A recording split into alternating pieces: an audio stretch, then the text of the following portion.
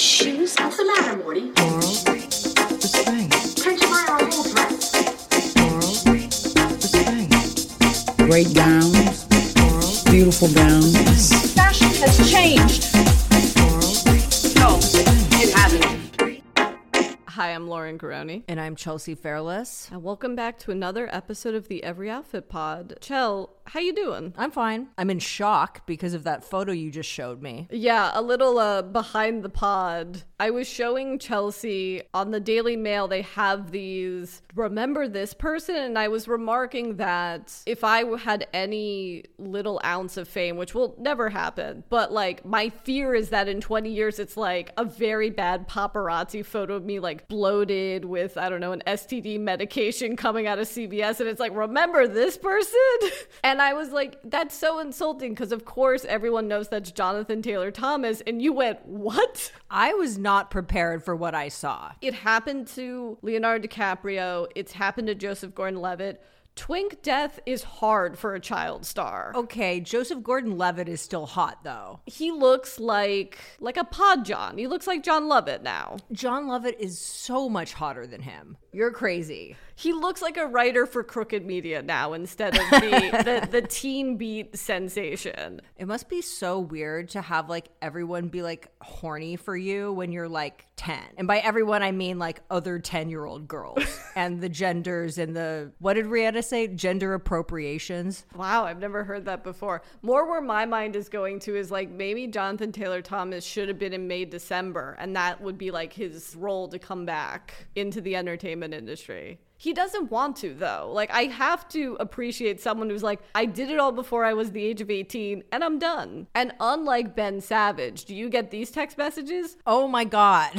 For those of you who don't live in Los Angeles, Ben Savage, a Boy Meets World fame, is running for mayor of West Hollywood? I really should know because he spams me all day long. Oh, Ben Savage for Congress. Okay. I think he was running for mayor of West Hollywood, and now he lost, though, I believe. See, Hollywood and politics are very similar. When you fail, you just go for a higher position next time. It's Ben Savage for Congress. I'm noticing that he was either photoshopped or he took a photo in front of that Universal Outlook on Mulholland. Babe, that is not a real photo. The fact that you're even contemplating that is a real photo is fully deranged. In other Los Angeles news, we had quite the cultural experience this week. I basically got an in real life experience of BravoCon. Yeah. AKA Kathy Hilton's sponsored Christmas party. The amount of people that slid into my DMs who I have not spoken to since high school because I posted about that event,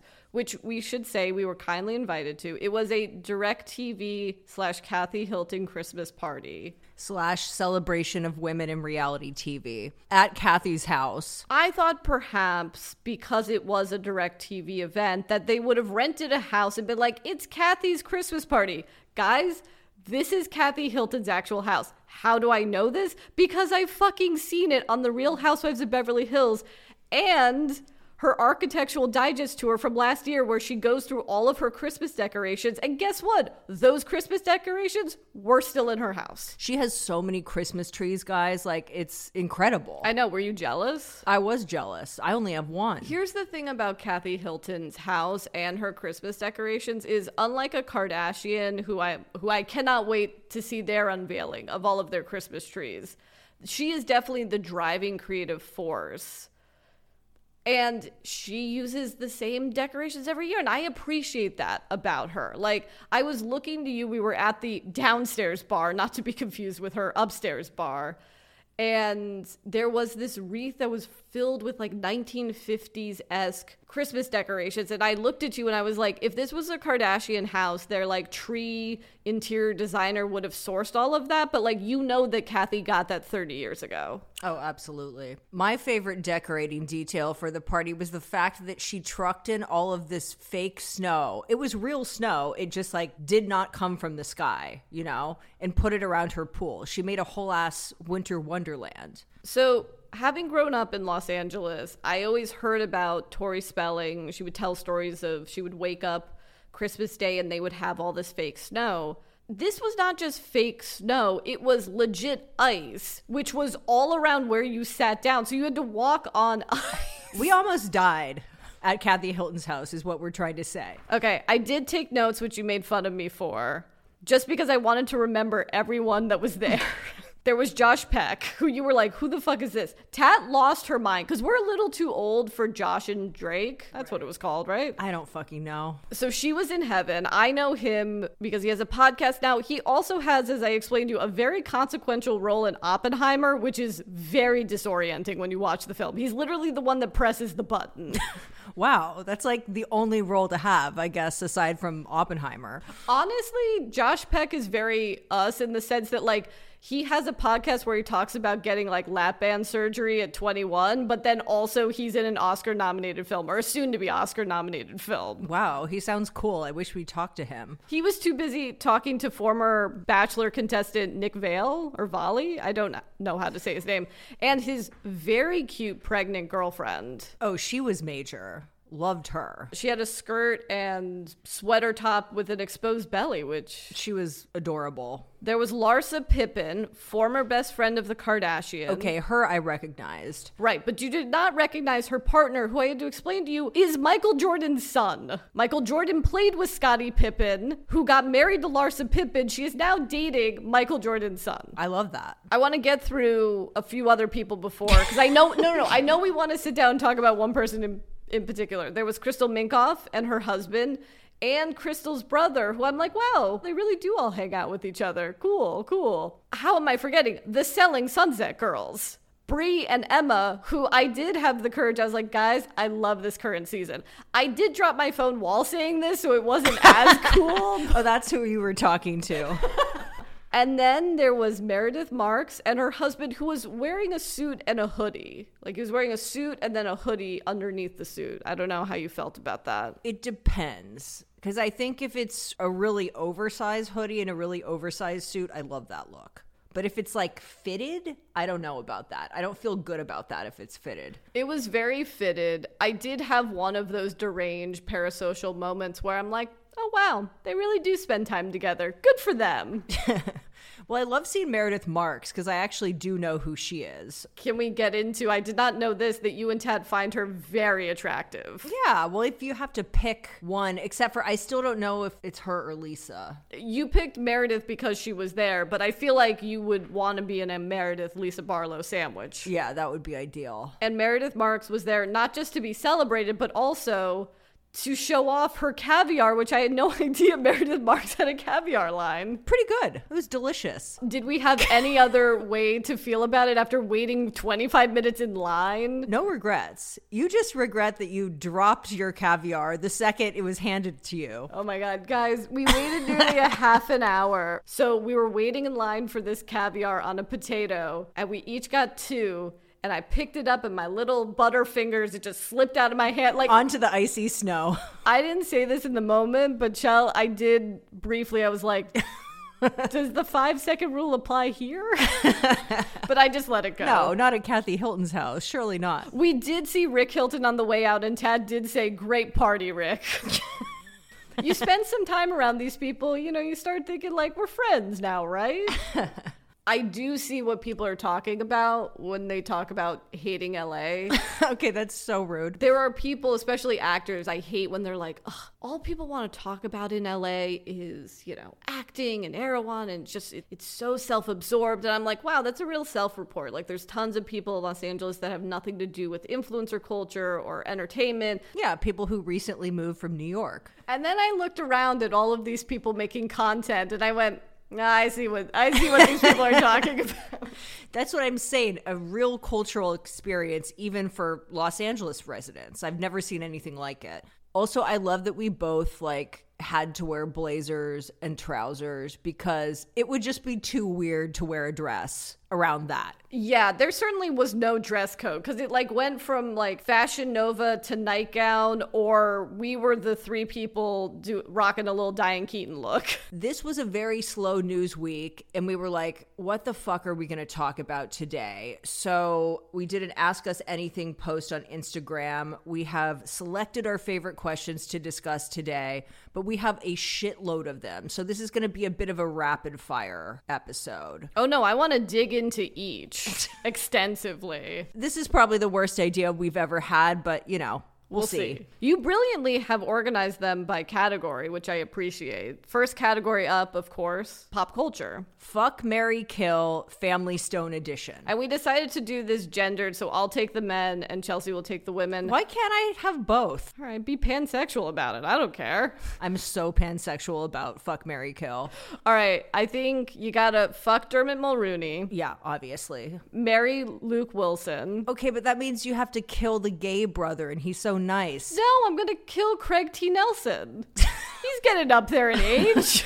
Okay, I guess that would be my pick as well. My fuck, marry, kill, I'm killing Rachel McAdams because she gaslit her family into thinking that Sarah Jessica Parker did a racist pantomime during that family game of charades. She's also a bad hang in general. Also, when she's gone, I will be stealing her Dinosaur Jr. t-shirt. Kill Meredith, Sarah Jessica Parker's character, before she gets drunk at the bar. But I would marry her character after she gets drunk at the bar. Oh, nice. Because as we've discussed before, Sarah Jessica Parker's character undergoes a abrupt personality change 3/4 of the way through this movie. An alcohol-induced lobotomy. Do you think that Tom Cruise deserves an Oscar? The answer is yes. But are we trying to peg previous roles that he should have gotten an Oscar for? Because that's Frank T.J. Mackey from Magnolia. That was his shot to get Best Supporting Actor. I don't know why he didn't. Because Michael Caine fucked him. Michael Caine. He did not need that Cider House Rules Oscar. Yes, but are you saying that he deserves an Oscar for his work in the Mission Impossible films, as he truly is daring gravity to kill him? Also, yes. I think he should have gotten at least a Golden Globe nomination for Tropic Thunder. Yeah, that's why they have the goddamn comedy category, of course. Now, my hope for this is kind of dwindling, as it seems like he won't stop making action films until they kill him. You mean until he dies during like a stunt or something? Yes. I was hoping that he was going to do these Mission Impossible films until he was like 60 and he's like, all right, this is enough. My body cannot do this anymore.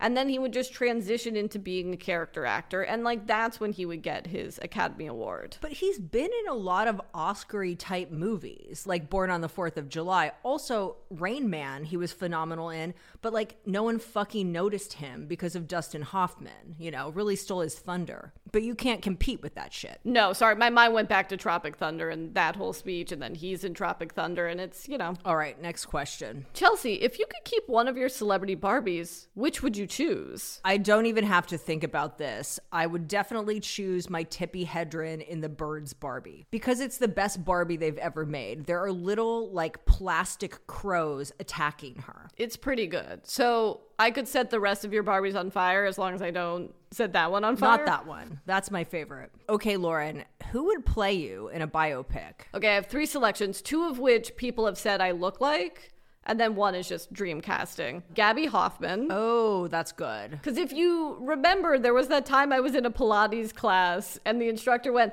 hey, has anyone told you that you look like Adam's crazy sister from Girls? Which is very different than saying you look similar to Gabby Hoffman. Yes. There is also an actress named Molly Bernard who was on Younger that a lot of people, still to this day, like, couple times a year, people will be like, hey, does anyone tell you look like this person? Has anyone told you look like Jodie Foster and Nell? No, did that happen to you? No. Sorry, I was just trying to think of something crazier than, what was his character's name? Adam. Oh, Adams? Yes. In Adam, Girls, his character name was Adam? Yes, because Jessa has that line of like, oh yes, he does look like the first man. And then dream casting, you know how when they do movie versions of true life events, it's always a hotter, cooler version of yourself? Yeah. If we're going with that, then I'm picking Anne Hathaway. I could totally see that. She would slay as you. Thank you. I have a couple options for you, but I want to hear your picks first. Well, no, what do you think? The dream casting, I think, is Kirsten Dunst. Okay, yeah, I could totally see that. I could see her in bedding with you, trying to pick up all your mannerisms. And then this is a bit of a left field choice, but Ashley and/or Mary-Kate Olsen coming out of retirement to play you. Wow, I should be so lucky. That's what I'm saying. All right, who did you pick for yourself? the Hollywood version of me would be like Julia Garner. Okay, yeah. You know what I mean? I see that. If we're going any time period, I think Winona Ryder would slay. Oh, as me. Or like a young Ileana Douglas. Any bug-eyed actress. That's me. What is your Roman Empire, Chelsea? Mine is Liza Minnelli and David Guest's wedding. So not the marriage, just the wedding. Just the wedding, yeah. I think about it constantly. And I'm very grateful that I have all of the tabloids from that week. So when I'm looking at you and you're just looking off in the middle distance, that's what you're thinking about? Yep. My Roman Empire is the omnipresence of Joseph Gordon-Levitt in almost every movie in the early 2010s, or at least that's what it felt like, and the complete drop-off of his career afterwards.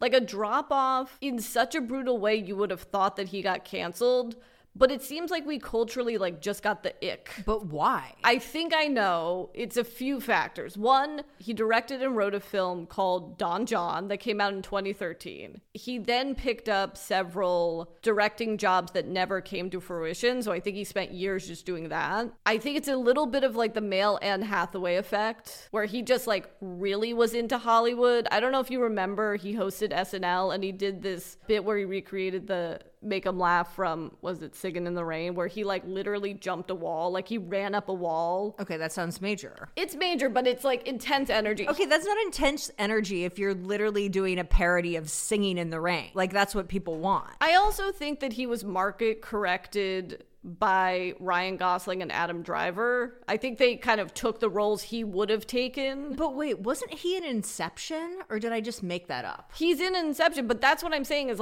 after 2013, he was the guy. God, is that when Inception came out? Yeah, Chell. Ooh, fuck, that is rough. I could have sworn that was 5 years ago. But here's the fucked up part, Chelsea. He's been consistently working. Would you be surprised to know that Joseph Gordon-Levitt has been in 2 limited series and has had 3 supporting roles in films in the last 3 years? Okay, but this shit happens. I remember on a previous episode of the podcast, we were talking about Salma Hayek and we were like, she just doesn't want to act. And then people were like, she's literally in movies all the time. We just haven't seen any of them. That's true. I don't think we want to watch Project Power with Jamie Foxx on Netflix that came out in 2020, of which he's the second lead of that film. Joseph Gordon-Levitt? Yes. Chelsea, okay, so he is making movies. We just don't know about them. He had this lead up to be an Adam Driver-esque Ryan Gosling. Okay, next question, because you're going to talk about your Roman Empire for 10,000 years. Oh, speaking of which, how does Chelsea feel about Taylor essentially denying Gaylor? My opinion is unchanged. A single statement does not negate all of the evidence. However, I want to clarify, I'm not actually Gaylor in the sense that I don't think that she's gay. Okay. I think that she's bisexual. Oh. And there's a distinction there, or so I've heard. Thanks. Basically what she said is, I thought if I only hung out with my female friends, no one could sexualize that, but it turns out that people could and people would. This statement reminds me of a certain sentiment that she's expressed where I think we've touched upon this on the podcast before, where she has this mentality where she thinks that everyone thinks she's a slut because she dates a lot of guys, but actually it's no one thinks that. Well, that's also my core issue with the Reputation album and her press around that, where it's I'm the villain and everyone's made me the villain. It's no, they haven't. The Taylor Swift is over party hashtag was pretty intense. But the love for her outweighs the hatred for her. But yes, she has a bit of a, dare I say, victim complex. Anyway, favorite Taylor Swift song? What's yours? Oh, I'm allowed to have one? Yes. I think Getaway Car. You know what? Getaway Car is incredible. I think I have to go with All Too Well, but Getaway Car might be my number 2. The 10-minute version? Oh God, imagine if there was a 10-minute version of Getaway Car. That would be incredible. I cannot wait for the Reputation reissue. I do have to say, because I actually haven't told you this, my father has recently become obsessed with Taylor Swift, but only the All Too Well 10-minute video and performance on SNL. And now he knows everything about Taylor Swift. Great. That's an excellent entry point. Although I did send him Getaway Car. I was like, oh my God, here's my favorite song. And he just replied back, They kind of all sound the same. Well, to be fair, she has released several songs that sound like Getaway Car in one way or another, but I think Getaway Car is the idealized version of that song. Okay, next question. What films would you recommend that are similar to Romeo and Michelle's high school reunion? Of course, Clueless, but if you like Romeo and Michelle, I feel like you've definitely seen Clueless. I think Bottoms is a good modern send-up to Romeo and Michelle's high school reunion, set in high school. About outcasts. My other recommendation would be, if you're looking for a kind of alt high school reunion film, I'd say Grosse Pointe Blank, which came out around the same time. Yeah, that was a good movie. I haven't seen that in ages. Yes, John Cusack plays a hitman, very Barry-esque, who goes to his high school reunion and is reunited with his love, played by Minnie Driver, who he ditched on prom night.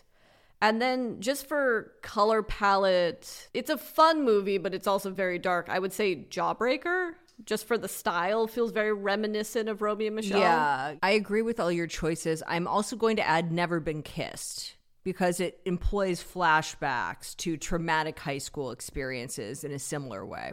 And I think it holds up. I do too. Do we feel weird that Michael Vartan's character, unbeknownst to what's going on, is falling in love with a teenager, so he thinks? True, but Josie is clearly very mature. For her age. Okay.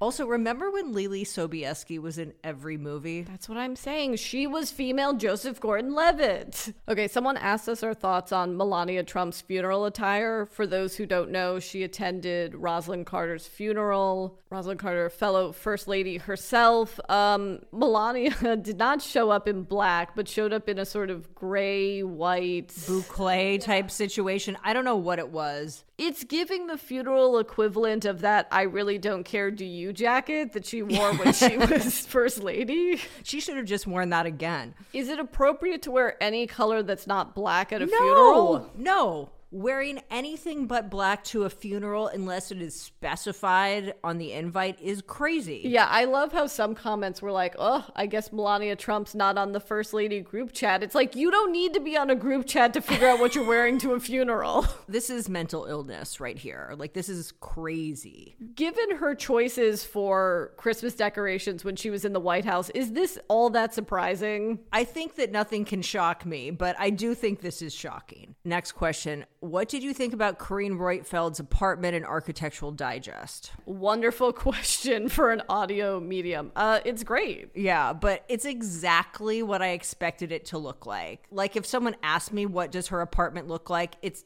this exactly. There's definitely a masculine energy to it, but there's a lightness. It's minimalist, but also there are personal touches. She has a lot of black and white photographs. There's just a lot of black in general. And a lot of, like, as you would expect, insane portraits of her everywhere. Would you have a sad painting of yourself sort of smoking? Now, that was cool. That I would have. So this was an Architectural Digest, which also featured Alessandro Michele's apartment, which, again, is exactly what you would think it would be. Yeah. Although I was surprised at how extreme it is, I guess. It does look like an antique store. Barbara Streisand would actually live for this apartment. There's so many tchotchkes. No, Barbara Streisand would go in there and I think actually pilfer stuff from his place. She'd be confused and like think it was an antique shop. I was like, how much are you offering that 17th century painting for? Yeah, this apartment is very like vintage apothecary vibes. How haunted do you think his apartment is based on all of these antique objects? I would say very haunted. There's a lot of souls trapped in these tchotchkes.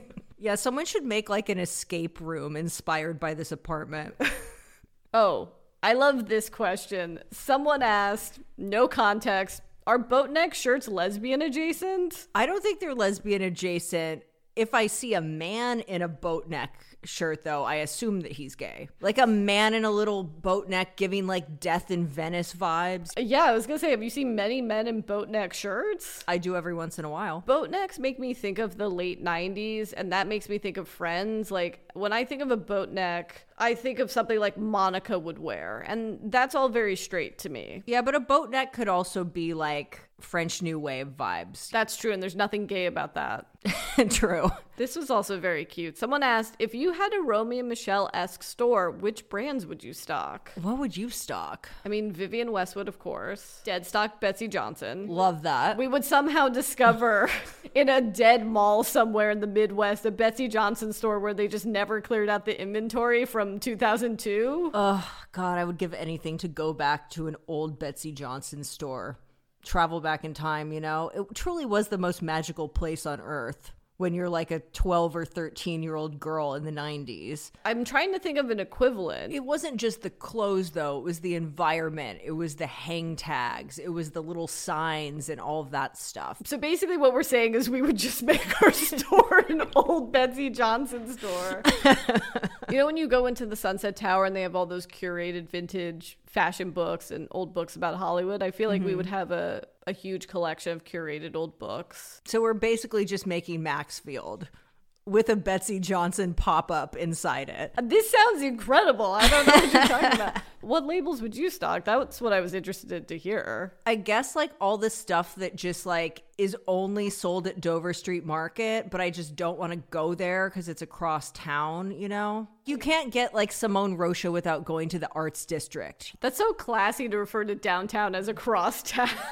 All that across town traffic on the 101. It's basically everything we would wear or would want to wear, I think. I think you would have a wall of tabbies, of course. But also, if we're Romeo and Michelle, that means like we have our own line. Yeah. Yes, that would also be part of it. I love this hypothetical future for us. Actually, if I was to open a store, I would want to just have like a bookstore / like tchotchke store. Like you can buy a book, you can buy a trinket tray, you can buy a bookend. I think a huge impact that Marc Jacobs and his plethora of stores that we took from that is the ability to walk into a store and have something at every price point. So if you can't afford a $2,000 jacket, because who can on the regs or at all, there's like a little tchotchke thing you can get to remember your experience by. Fuck it. All I want is the Marc Jacobs special items store back. I know where I would want a store if we had a store too. If you've ever driven down Fairfax past the Grove, there's an old gas station that's just been unused for 30 years. Oh God, having a store in a gas station is the most Los Angeles thing ever. Are you saying this because you've driven past on Highland, the former 1950s gas station that's a mobile drive-through Starbucks? Oh, I love that Starbucks. No, I was thinking of the Ralph Lauren store that's like in an old haunted garage or something, or like the Ralph Lauren jeans on Melrose. It's also catty corner to the Improv, so like those are two vibes I never want intersecting, which is like improv comedy and fashion. You know, we can't have improv anywhere near our store. Oh, but you know what I also want my store to be like? Fiorucci. Like I want it to be a real destination. I want there to be a cafe. Ooh.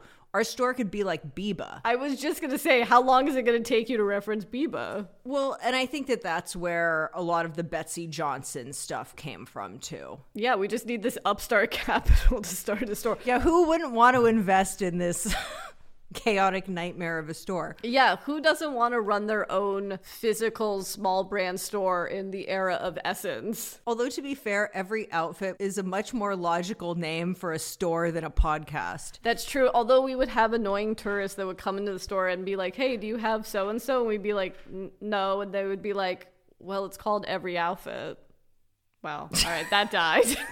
Shall we talk about some Sex and the City news? Sure. We should talk about how Frances Sternhagen, who played Bunny McDougal, died at 93. R.I.P. I think what's funny to me is in her obituaries, what other people have listed her as. Like her other credits that aren't Bunny McDougal, it's like Cheers actress, Misery actress. It's like, what the fuck? Yeah, I completely forgot about the fact that she was the wife of the cop in Misery. It's funny, Sky News has chosen to describe her as veteran character actress, also appeared in hospital drama ER playing the role of Dr. John Carter's grandmother. It's like, she was Noah Wiley's grandmother in ER?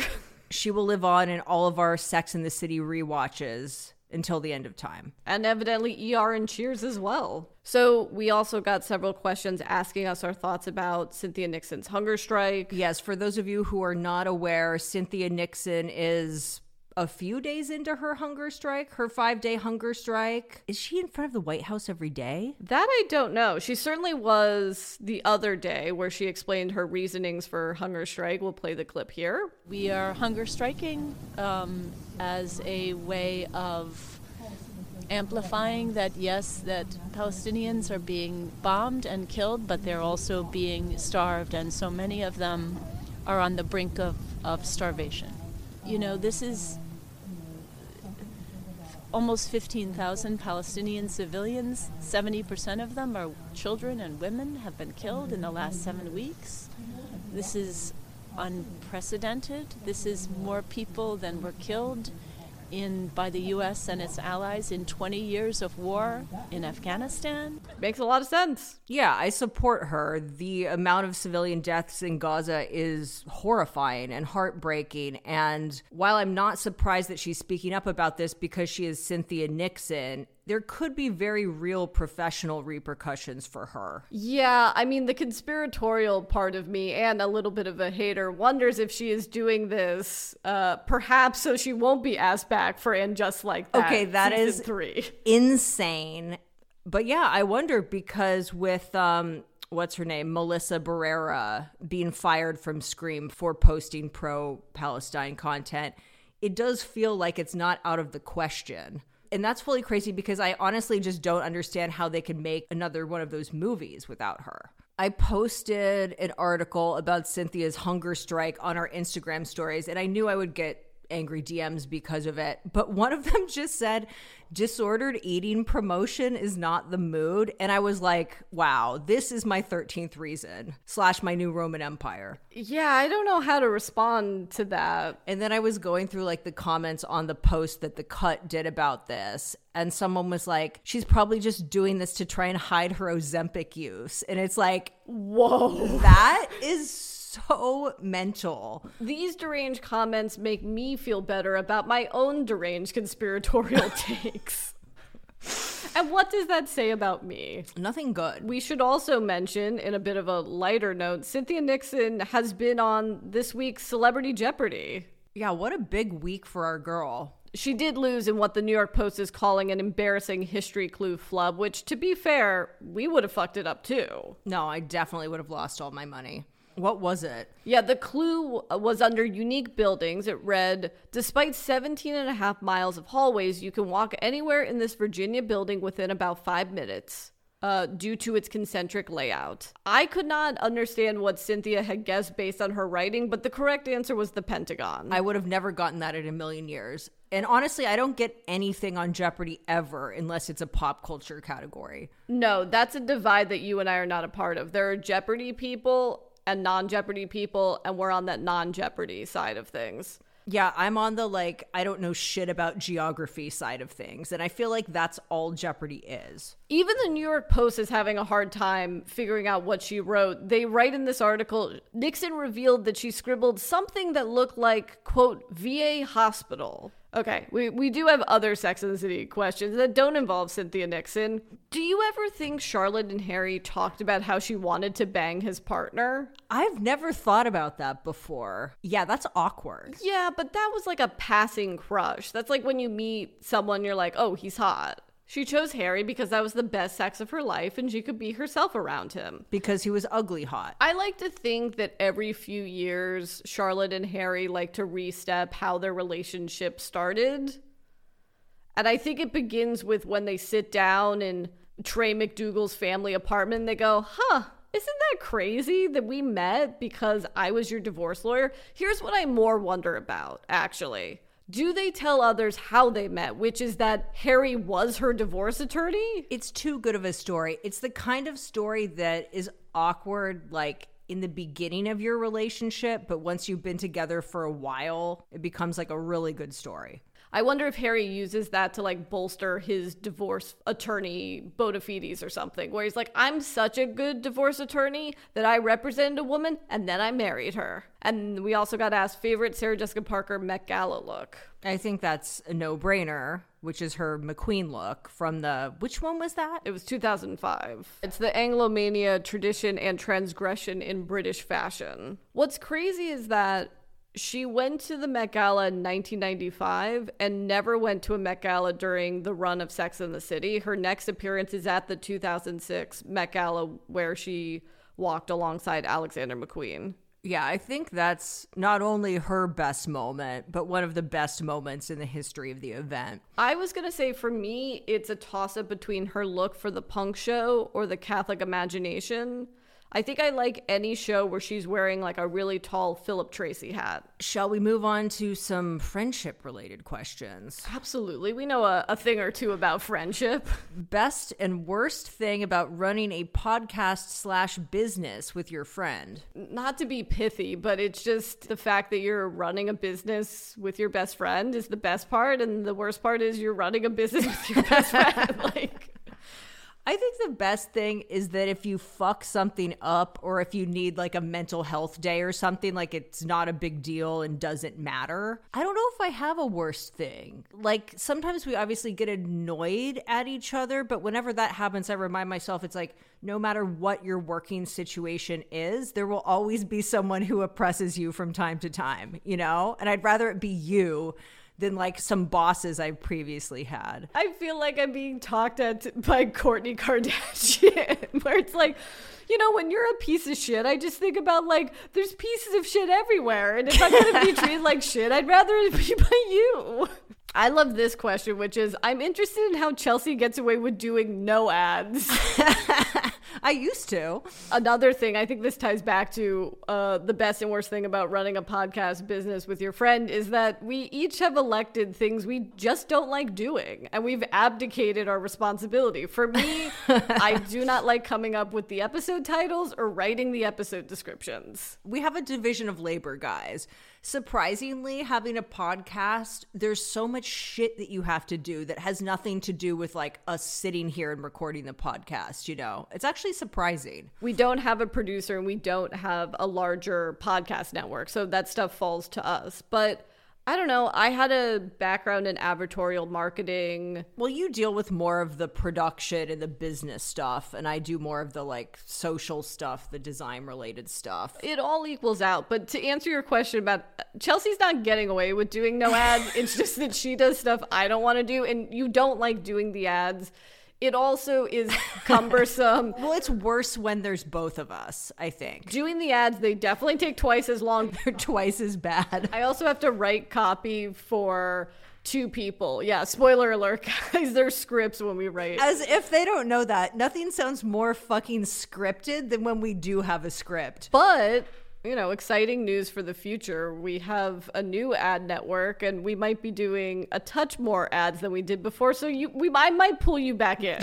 Because my thing is like, I think 2 ads, me just doing 2 ads is good. But once it gets into like 3 ads, I will pull you into them. But don't worry, guys. Dipsy just keeps re-upping. So Lauren's audio erotica ads aren't going anywhere anytime soon. Okay, have you ever been fired? You didn't want to do this question because you're like, I've never been fired. And I was like, oh, I have. Okay, who fired you and from what? So when I graduated Parsons, I could not get hired. I graduated in 2010 and, you know, one could not get arrested in the fashion industry at that time. So 4 or 5 months after I graduated, like a friend of a friend of a friend recommended this like off-brand trend forecasting agency, and it was like, I basically was a permalancer. How Hannah Horvath of you. That's why I couldn't watch that show at first. After the training week, I came in, and at the end of that week, at the end of the day, the person, and by the way, it was pre-WeWork, but it was just this woman and I in like a proto WeWork, and she was like, hey, can I talk to you in the conference room? And it was like the end of the day on Friday, and I was like, oh, I'm getting fired. I don't know why I'm getting fired. She was like, yeah, this isn't working out. And I started to do the spiel of like, well, you know, and she just put her hand up and she's like, I've made my decision. There's nothing that you can say. I've always carried that lesson moving forward of like, there are some situations situations you can't talk yourself out of. Like, you just have to accept the reality. This is a very girls-esque episode, I have to say. My friend Emily Green was like, I'm going to go see some music, like, let's take your mind off of this, like, come out with me. I was like, oh, okay. I go and see this band play, and as I'm walking out, this guy who I had been seeing for several weeks walks hand in hand with another girl. Oh, wow, that's very girls. And that's why I decided to be a degenerate podcaster and never have a boss again. You're fired, Lauren. Oh, shit. Advice for making friends in your 30s. Just don't do it. Choose loneliness. No, my answer was going to be make them in your 20s. I don't know. I feel like as I've gotten older, I feel like the friends that I've made are actually through other people, like other acquaintances, and then I meet this person, and then I just become more friendly with them. So I guess my advice is, like, go to every random acquaintance's dinner party, what have you, and you'll probably meet someone there. See, I feel like you should utilize Instagram. Slide into the DMs, but platonically? I have made a lot of friends through the internet in one way or another. We become friends with Carly because of the Instagram. Paul was like, how did you meet Carly? I'm like, through the Instagram. Our colorist, Casey Carhart, who's become our friend, we went to dinner. Met her through Instagram. Okay, this question tickled us. Keys to navigating your friendship from across the queer straight divide over time. Well, I try really hard to not eat Lauren's pussy, and, you know, some days I wake up and I'm like, I can't do it today. I can't do it again. But you know what? I hang in there because I do what I have to do to maintain this friendship. You did say something the other day where you're like, I'm just not attracted to straight women. And I was like, oh, that explains it. Except for apparently Meredith Marks and what's her face? Lisa Barlow. You want to answer some relationship questions? Yes. Lauren, will your wedding be live streamed for the fuckettes? Yes, we're going to open up a new Patreon level and we'll live stream the wedding. I think that was a serious question. This is an interesting thing. On my engagement post, I loved how many fuckettes were like, hi, I don't know you. I'm just like parasocially involved in your life. And I love the self-awareness. Yeah, I think I have to post a little something, a little video for the VIPs at some point. Yeah, I agree. Or if you don't want to do your wedding, we can just do some like bachelorette party BTS content or something. Someone asked Chelsea, what vibe or theme are you going for Lauren's bachelorette party? Erotic Marvel characters. Go on. Dress as your favorite slutty Avenger? Sure. Do you want a theme? Or can our theme just be like, we're going to Vegas? Paul's mother asked me, she goes, what's your color theme for the wedding? And I was like, I don't know. Am I supposed to have a color theme? Am I supposed to have themes for my bachelorette parties? Well, you're supposed to have a color theme for your wedding. Duh.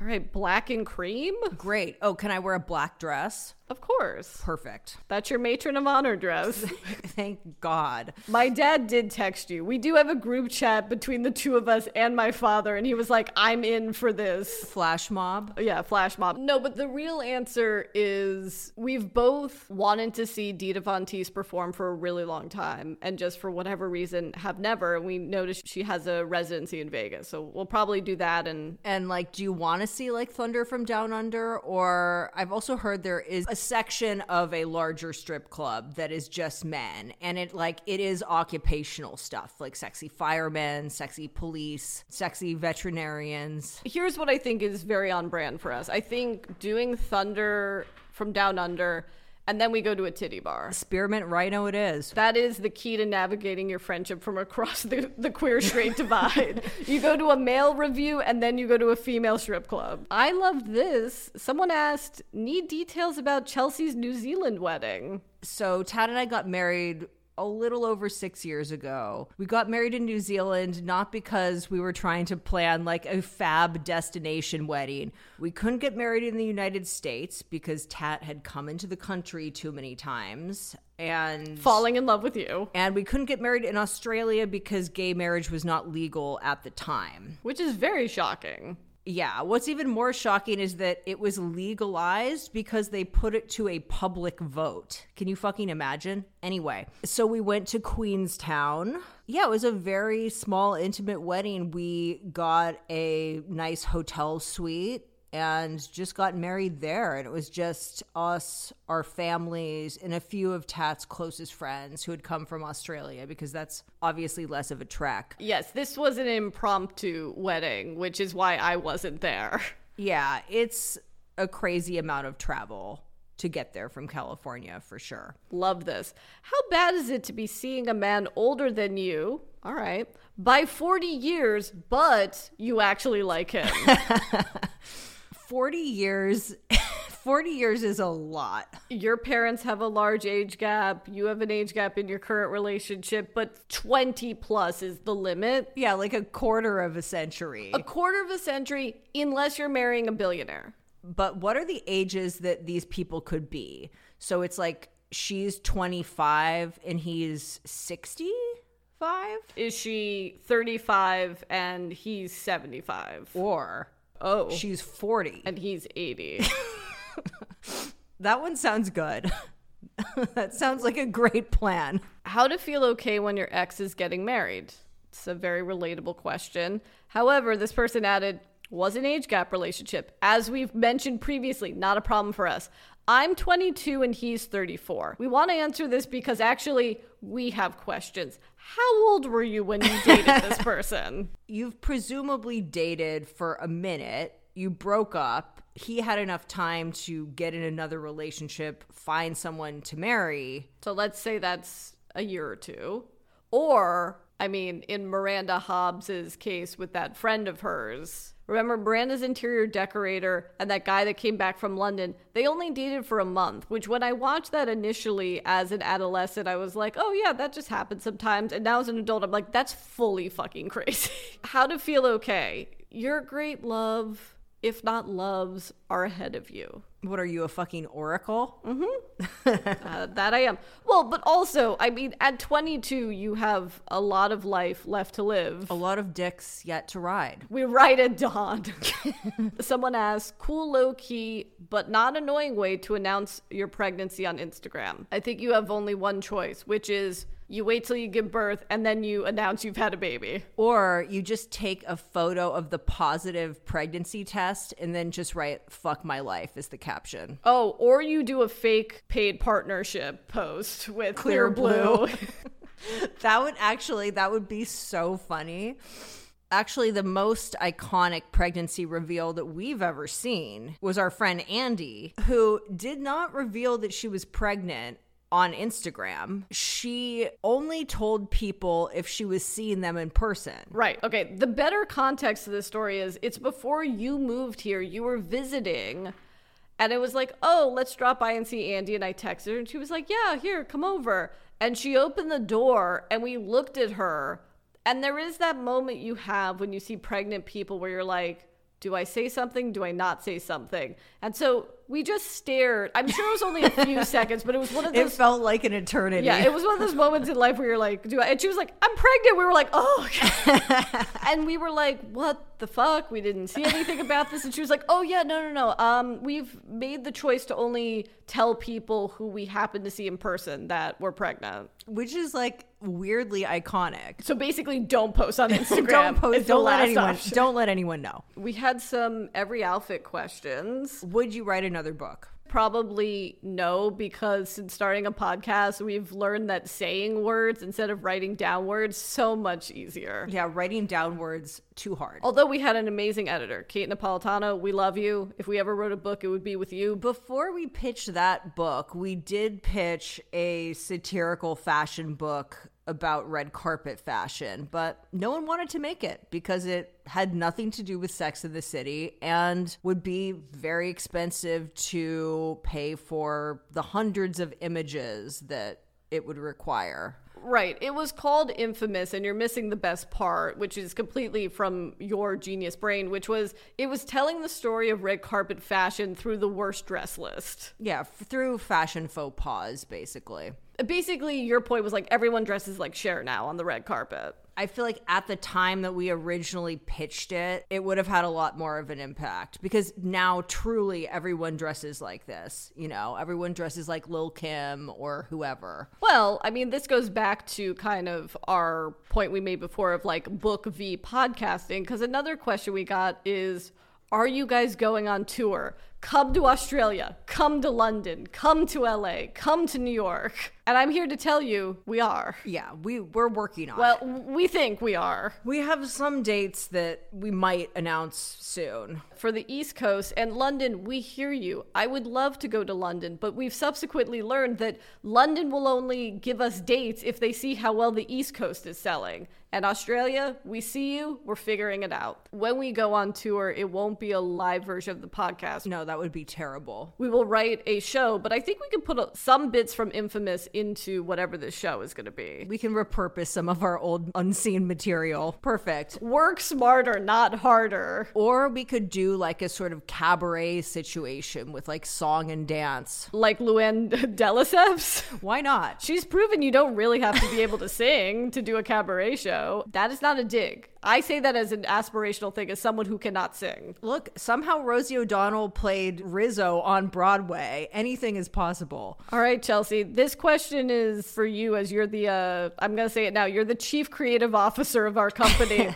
When is new merch coming? Next year. We haven't done merch in ages, and we're putting a lot of thought into the design and production, so it's coming. It's hard, though, because it's like I can't figure out where we should stop. Like in the product categories? The monster in me just wants like sew-in tags, branded mailers, but then the reality is that we would make minus $10. That's why we got to increase our podcast ads. That's why you got to come back, start doing podcast ads so that we can sell merch to make no money, but it will be beautiful. Yeah. And then also we got a bunch of questions about my movie, which was so heartwarming to see that people give a shit. I called my producer because to answer everyone's question, we're in the throes of post-production. We're a few weeks away from the movie being done. And I was like, look, all this bullshit is worth it. The movie hasn't even come out yet, and there are people who would like to see it. So it's in sound and color right now. And so you have no answer is what you're saying.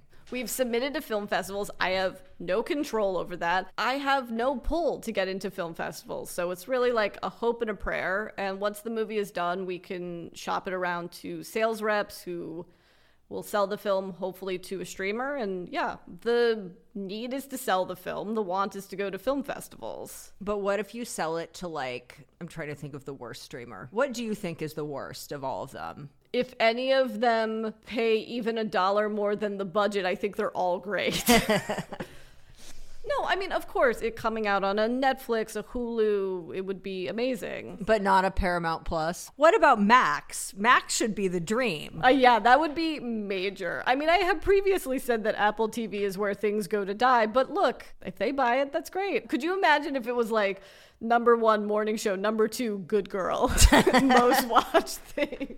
The answer to everyone's questions is it's coming. Tour, coming. March, coming next year. Movie, coming next year. 2024, a big year for us. Yeah. And then who would we be, even in a mailbag episode, if we didn't answer some things about the Kardashians?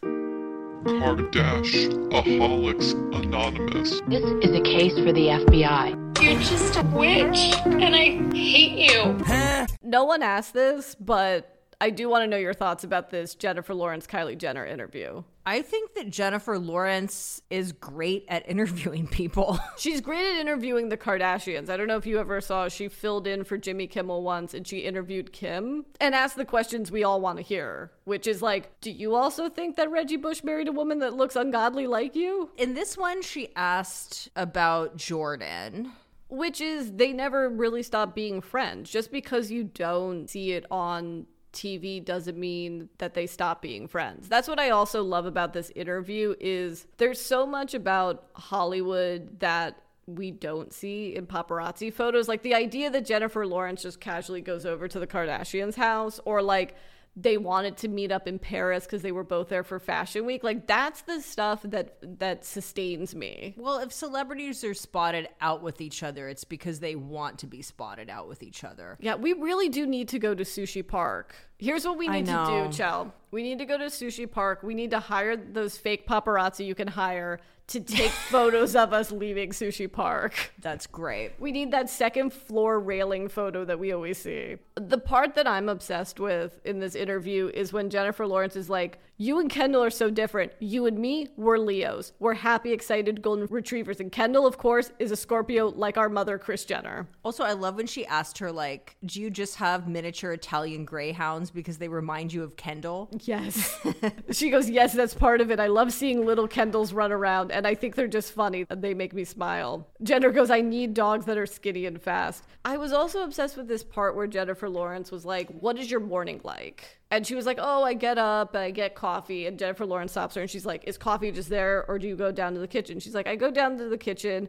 I get my coffee from Kings Road Cafe. And Lawrence goes, you walk to Kings Road, which is like, for those who don't know, Kings Road Cafe is a breakfast spot that is on Beverly Boulevard near the Beverly Center, which is nowhere near either of Kylie's houses. So one presumes that she has an assistant drive to Mid-City, pick up a Kings Road coffee, and have it waiting in her kitchen. As someone that has gone to Kings Road Cafe, it's like it's nothing to write home about. Like, it's a solid restaurant if you just want to get a casual lunch or something. But I don't want anyone to like think that this is some like hipster Los Angeles like coffee situation. It did send me down a rabbit hole, and I did go to the Kings Road Cafe website because I was like, wait, do they make their own coffee? And she's just talking about buying the beans. And they do make their own coffee.